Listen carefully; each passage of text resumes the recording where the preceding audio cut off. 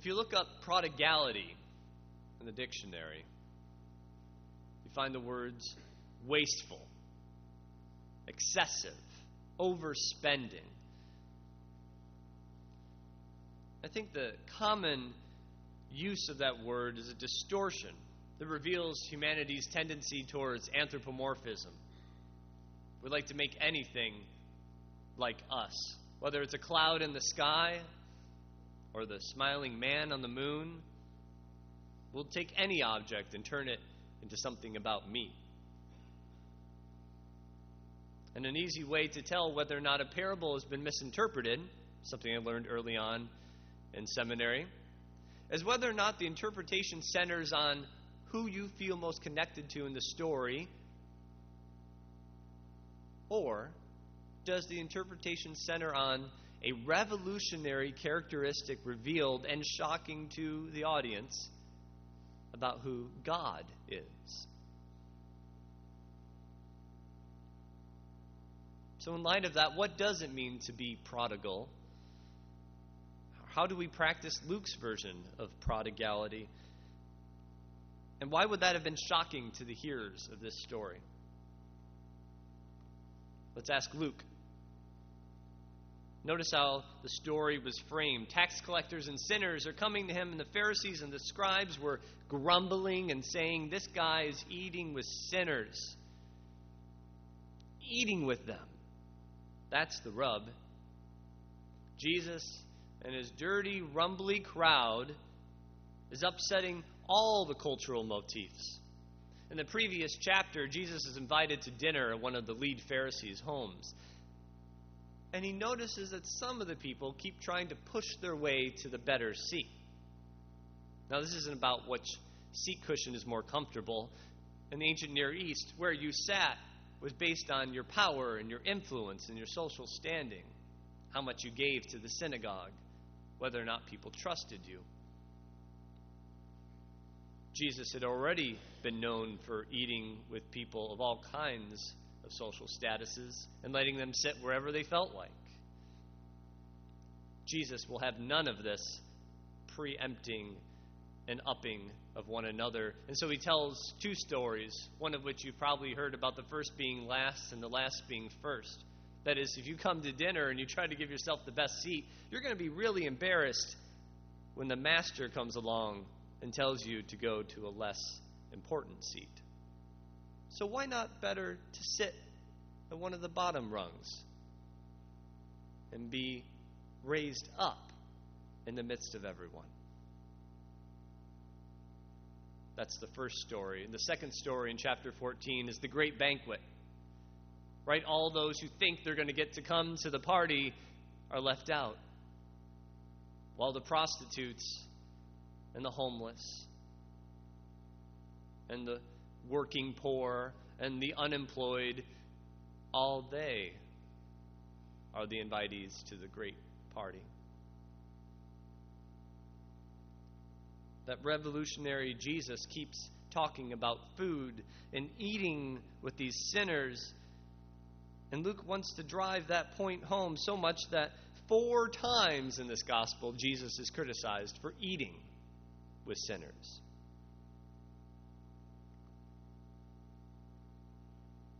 Jesus keeps hanging out with the wrong crowd, and he eats with them. Now, nothing like that happens in our world today, does it? No one ever gets criticized for spending time with the wrong people at table. No one gets criticized for meeting with Iran's elected officials, or for meeting in a back room with someone from that other political party and trying to write a bill. And we certainly wouldn't criticize the Pope for meeting with someone that we wouldn't think he would agree with, right? Do you remember how recently he visited? Our town was shut down, and yet the country on the whole celebrated him. Until a few days after he left, and we found out that he met with that notorious Kentucky county clerk, Kim Davis. Remember the one who wouldn't issue marriage licenses to gays and lesbians in her county, who was jailed for a few days? Well, when folks found out that the Pope had met with her, the pushback was dynamic. LGBT advocacy groups, of course, said, you need to clearly state your position here, Pope Francis. Others thought that it was going to ruin the Catholic Church's standing in our country. And while his favorability ratings really didn't take a hit, we don't really know what was said. Kim Davis said that the Pope said, stay strong, but we don't know whether the Pope endorsed her position or anything else.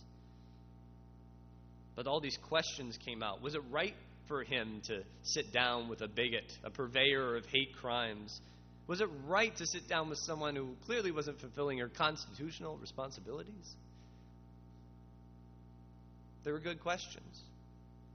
Questions that were asked once again the week later when we found out who the Pope had hosted at the embassy when he was here visiting.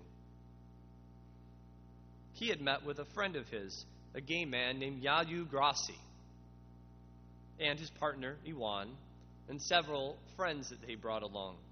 According to Mr. Grassi, quote, 3 weeks before the trip, the Pope called me on the phone and said he would love to give me a hug. Grassi has been friends with the Pope for over 19 years, since the former cardinal taught him in high school. And this, of course, promptly led everyone to drop their jaws and try to figure out, what on earth is this guy doing? The Pope kept eating at table with the wrong crowd. So perhaps then, in light of the Pope's actions, in light of what Jesus offers us in these stories, maybe prodigality is about sitting down with people that you don't like and listening to them. I think that's nice. It makes for a good little lesson. But there's something deeper here, more revolutionary. Something that would have to really tick off those Pharisees in order to make them want to kill him. Remember what happens in the story of the prodigal. The son returns, and the town expects justice.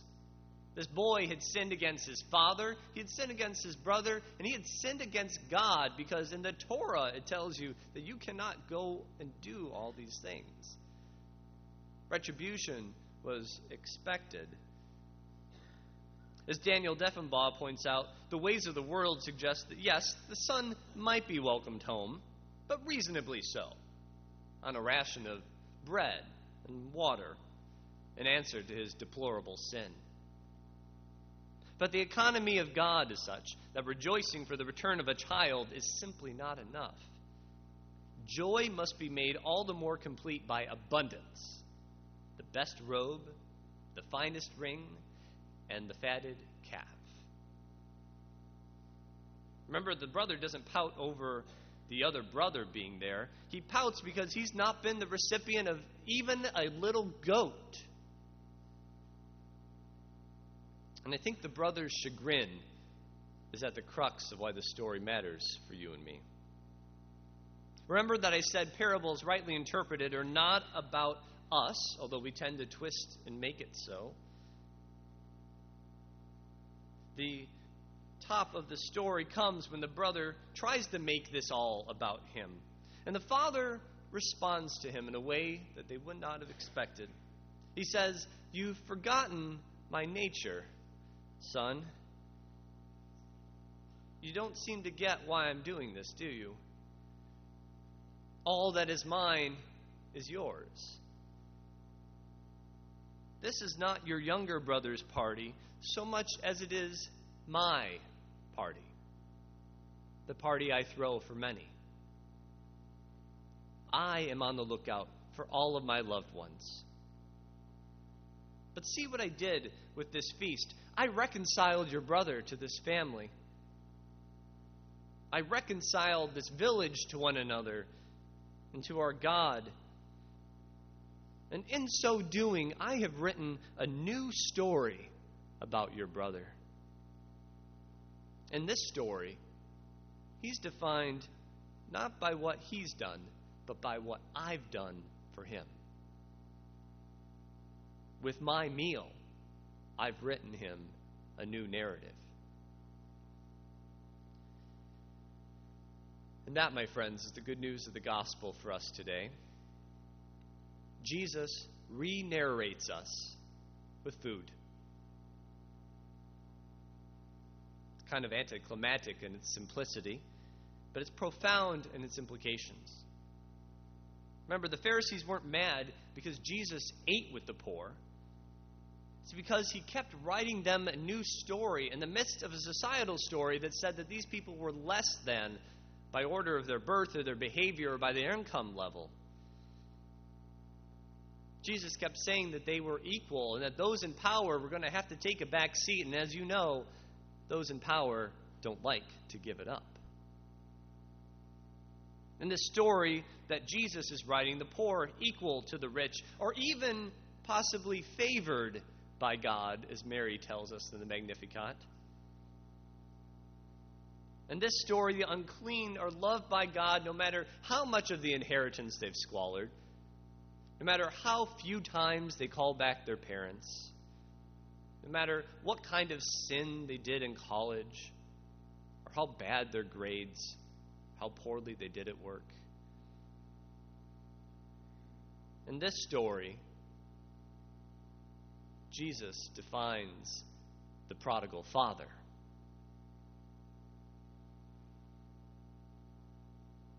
I spent a large part of this week trying to figure out how Jesus does this re-narration, how it all works. And in studying the neuroscience and psychology of storytelling, I've discovered that when our brains hear a story, a lot of things happen. Including, if we identify with the protagonist, which we almost always do, oxytocin is released, and oxytocin helps us build trust and empathy. And in doing so, we find ourselves trying to emulate the behaviors of the protagonist. In weeks following a story, researchers have found that folks will do the behaviors of the protagonist, they'll share some of their feelings, and they'll even say some of their colloquialisms, some of their phrases, while thinking it came from themselves, until someone calls them out and says, "Oh yeah, but that's what the main character in the story said." Jesus knows the power of storytelling and of our association with the protagonist. And you do too. Is there anybody here who's ever been to a James Bond movie? Does anyone remember how they feel when they left the theater? I'm going to take on the world. I'm certainly going to get us a better security system at home. But I've got this. Is anybody who's ever been to a romance film and walked out feeling like they are ready to rekindle their passionate love with somebody? Those feelings are proof that you were witness to a story well told. And it's really good news for us in the Presbyterian Church, because our Reformed tradition's distinct contribution is highlighted in this story. That is, the unrelentless recentering of the faith on the story of the prodigal father, the story of what God does for us, and not about what we do for God. God's love is not grace if it needs to be earned, and our response isn't gratitude if it's required in order to ensure that the love keeps flowing to us. So Jesus shares in body and blood in a new way based on a new protagonist. I don't know about you, but those Christians in my life who have been the most influential are those who know who the real protagonist of their story is. It's not people who have the greatest systematic theology, who could tell me in detail, Bible, chapter and verse, where everything is at. But who's the protagonist of their story? The creator of the universe. The Savior that loves them. These saints that have most influenced me recognize that re-narration is part of a life of faith. They come back to church on Sunday morning to be surrounded by this community of faith that re-narrates them into a story of abundance and love in contrast to the story of scarcity you hear outside. These people come to the table where at once food and story are intertwined. Jesus re-narrates us in body and blood with claims so absurd that without the rest of you in this room, I wouldn't believe it.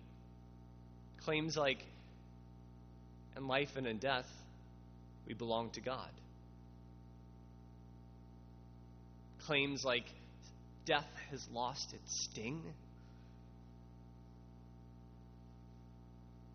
Claims like, I have nothing to fear because the prodigal father will always, always welcome me back to his arms, no matter what I do.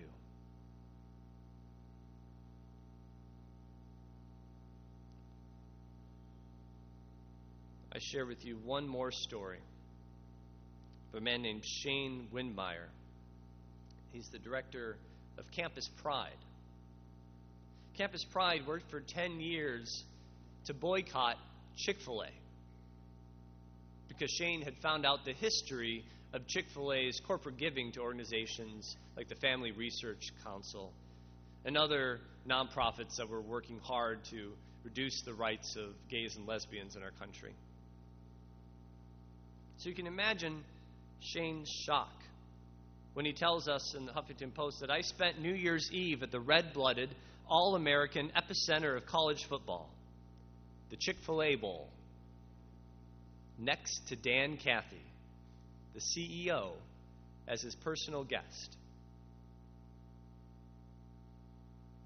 He goes on in the story to share that Dan had reached out to him and wanted to understand Shane's background, where he was coming from. And so began a year-long relationship of texting and phone calls and visits. Dan Cathy was ashamed of the way that his brand was being used against gays and lesbians. He heard stories from Shane like college frat boys who would put a table next to a Chick-fil-A table at a college fair, and as outed gay students would come by, they would yell, "I love Chick-fil-A." Dan was ashamed. And they kept meeting, and Shane finds himself at the Chick-fil-A Bowl with Dan Cathy.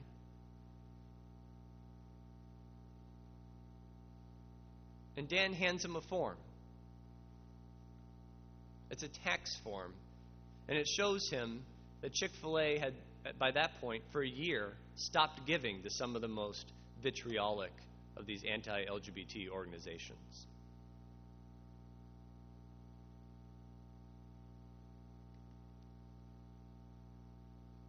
The article is called Dan and Me, My Coming Out as a Friend of Dan Cathy in Chick-fil-A. And it ends like this. In the end, it's not about eating or eating a certain chicken sandwich. It's about sitting down at a table together and sharing our views as human beings, engaged in real, respectful, civil dialogue. Dan would probably call this act the biblical definition of hospitality. I would call it human decency. So long as we are all at the same table and talking, does it matter what we call it or what we eat?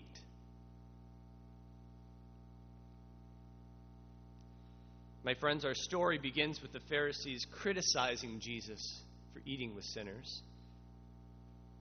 And it ends with an invite for the older brother to come to the table. An extravagant feast designed to restore right relationship between the father and the sons and the neighborhood. And so the parable ends with this implicit question. Will the Pharisees and the scribes join Jesus in welcoming and eating with sinners? Will we? Amen.